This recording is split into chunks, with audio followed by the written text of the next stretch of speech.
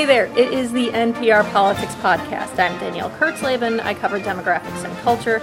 And today, another installment in our regular book club series where we on the podcast and you listeners read a book together and discuss it in our podcast Facebook group. We are talking today to Elizabeth Hinton, author of America on Fire, The Untold Story of Police Violence and Black Rebellion Since the 1960s. We have a copy of it right here. It is a book that looks at the scores of clashes, and that's putting it modestly, between Black Americans and police that happened in cities across the U.S. in the late 1960s and early 1970s, and the legacy of those clashes. And it's a topic that is, sadly, repeatedly newly relevant with every new story of police violence and rebellion against police violence from across the country. So, we are talking about all of that with Elizabeth today. Elizabeth, welcome. Thank you so much for having me. I'm super pumped to be here. Oh, great. I'm pumped too. I love doing these episodes. This is so exciting. This book was excellent. We should say Elizabeth is an associate professor of history and African American studies at Yale University and a professor at Yale Law School. So, all right, let's get started with this. And let's start really, really broadly.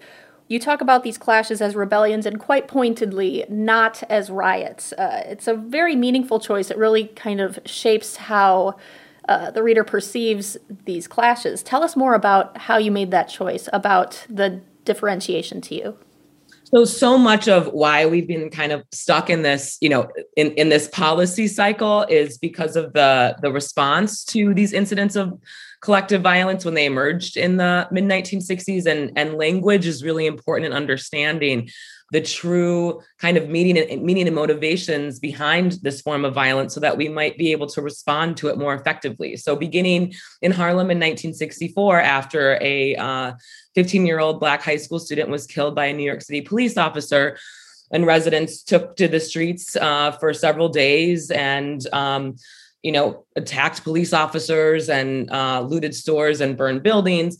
Lyndon Johnson said, this violence is linked to crime and delinquency problems in our cities. It's lawless. It has nothing to do with the civil rights movement. It's crime. Failing to recognize the socioeconomic causes of the rebellions and the shared set of grievances between protesters within the movement for racial justice at the time, who were fighting for full political and economic inclusion in American society. So like the mainstream civil rights movement, the demands of those who embraced these sets of violent tactics were rooted in a demand to end police violence, of course, protection from white supremacy, decent jobs, expanded educational opportunities, and housing. And instead of recognizing these larger drivers, Johnson and other officials said this is criminal, and therefore the only response is more police, which is precisely the things that residents were protesting against. And we've been stuck in this policy cycle, as I mentioned, ever since. And so understanding the shared set of grievances between the two, the ways in which violent and nonviolent protests have been deeply intertwined historically, and recognizing, again, the kind of larger institutional causes is going to be key if we're ever going to get out of this cycle in the future. Policing led to more rebellion, led to more policing, and it just kind of went in a circle, right? Right.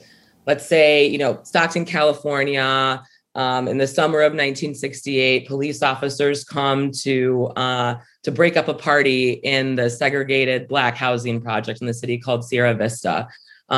Residents responded to, the kind of what they experienced as arbitrary enforcement of their gathering by throwing rocks and bottles at police officers. More officers then came for backup because, of course, the several officers who broke up the party were outnumbered. And then the situation kind of escalated from there and ended up unfolding over several nights. Police officers were locked in a gymnasium at one point.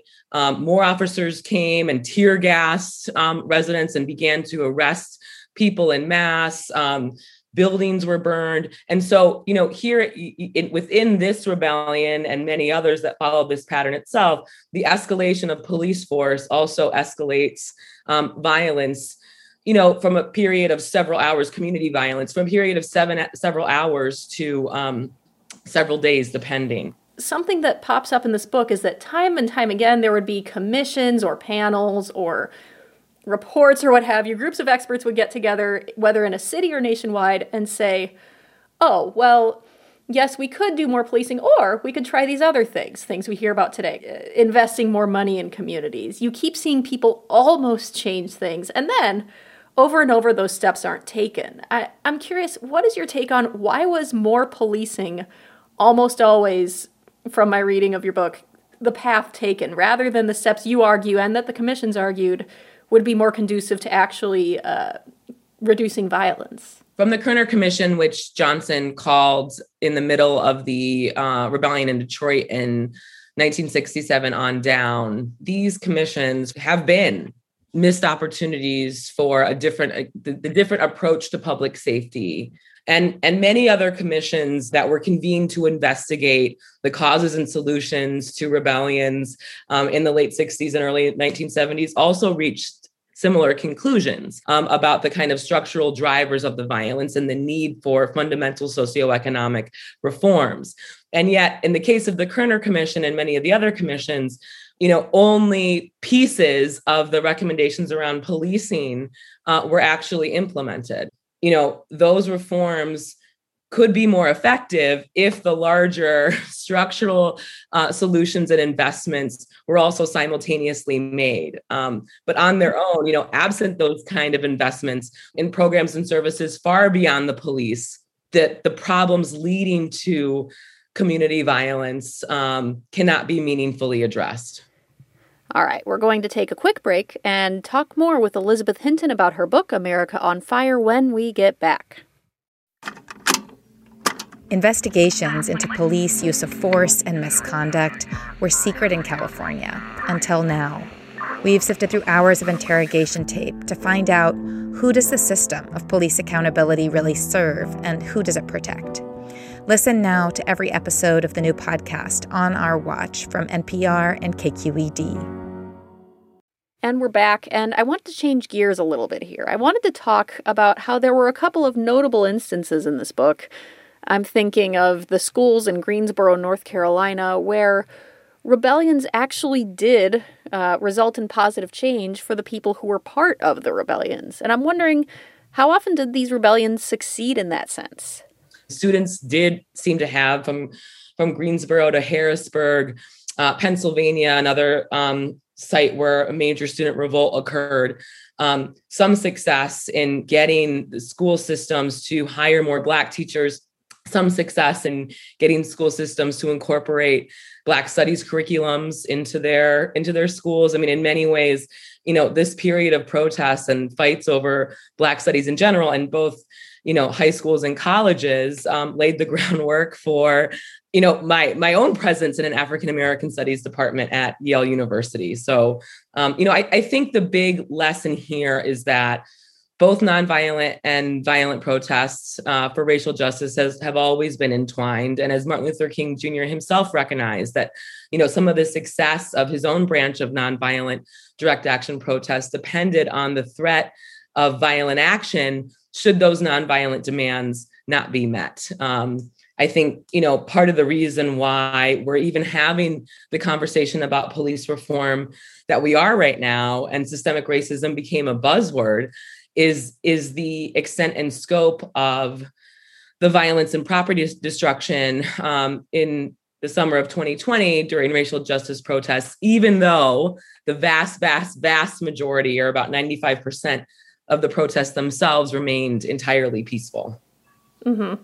I mean, that connection between the past and today is a really important part of your book I don't want to overlook here. And there's a point you made in your introduction that really stuck with me. And your words are, these later rebellions, the ones more recently, and like starting in the 90s to today, now occurred in reaction to exceptional instances of police violence, which is to say police killings. There are no longer rebellions against everyday policing practices, a sign that the status quo has become accepted, however bitterly. And I hadn't really thought about that, and I'm wondering, you sort of get at it here a little, but I want to hear more about why did that shift happen and when did that happen? Yeah.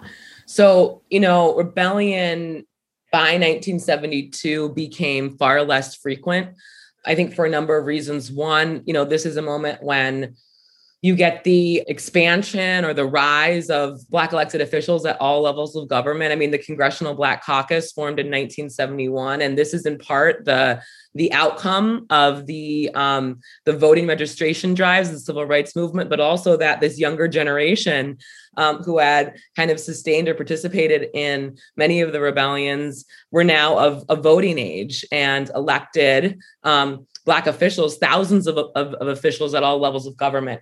The other too is just, the impact of these policing measures themselves and mass incarceration. I mean, by 73, 74, the nation's prison population had transformed from being majority white for most of U.S. history to being majority Black and Latino. And of course, many of the people who were getting locked up and sent to prison on increasingly long terms were young Black people. So, part of the population that had once rebelled were now found themselves in prison. And then, today, it's not, rebellions don't start in response to the policing of a house party. They happen in response to, and more frequently documented by the cameras in our pockets on our cell phones, incidents of really exceptional police violence. Mm-hmm.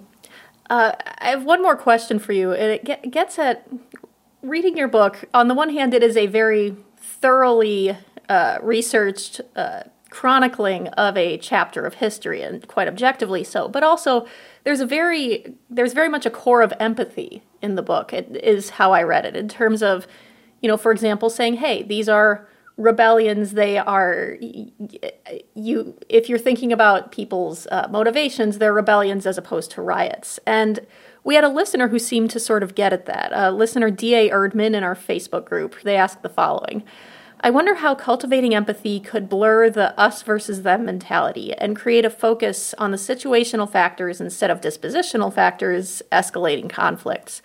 What advice or suggestions would you give to policymakers to facilitate change for social justice, and what small changes could be made by each person? So, sort of asking there, what's the connection between policy and empathy, particularly in terms of race relations in the U.S.? That's such an important question. And again, I really appreciate you highlighting that aspect of the book, Danielle, because one of the things that I really wanted to do is to center the participants in this form of political violence in the story, and not to demonize them, to actually try to take their grievances seriously and question, and I think questions that should have been asked by Johnson immediately, well, what's the problem? What are some of the problems in our cities and country in general that would make people feel as though they have no other recourse but to take to this form of violence? In America on Fire, and my first book, From the War on Poverty to the War on Crime, if we can identify this as a process, if we can identify the proliferation of the prison system as part of the outcome of a set of decisions that were made and a set of bad policies that were pursued, then we can think about how to undo them.